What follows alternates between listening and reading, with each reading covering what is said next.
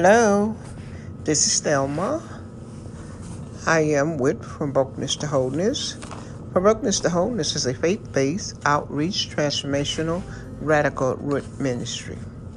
We're still talking about domestic violence because this is Domestic Violence Month. This is podcast number 300. Domestic violence. That's what we're talking about, domestic violence. Domestic violence has grown since the pandemic took place.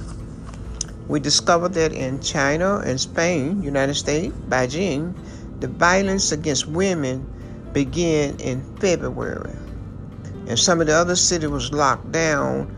In Spain, the emergency number for domestic violence has received 18% more than normal. More calls in 2 weeks. An abuser will hold you hostage. One thing about it, if it's going on this bad, it's also in the United States. Just the other day, a man killed his wife, shot her 3 times in front of their 3 children. Let me share something with you. Anytime you kill your wife or your husband in front of your children, you did not only kill the wife, you just killed the children too.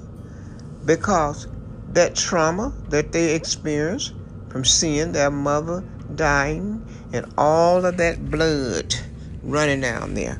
Blood is just all over the place. To shoot her that many times, 10 times, blood was all over the place. So therefore, he's also killed the children.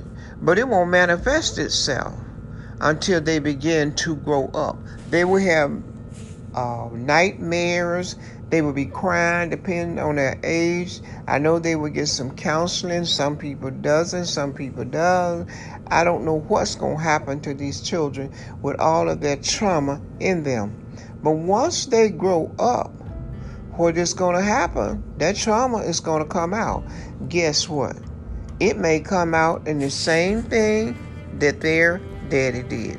Some of those children will do the same thing that their daddy did.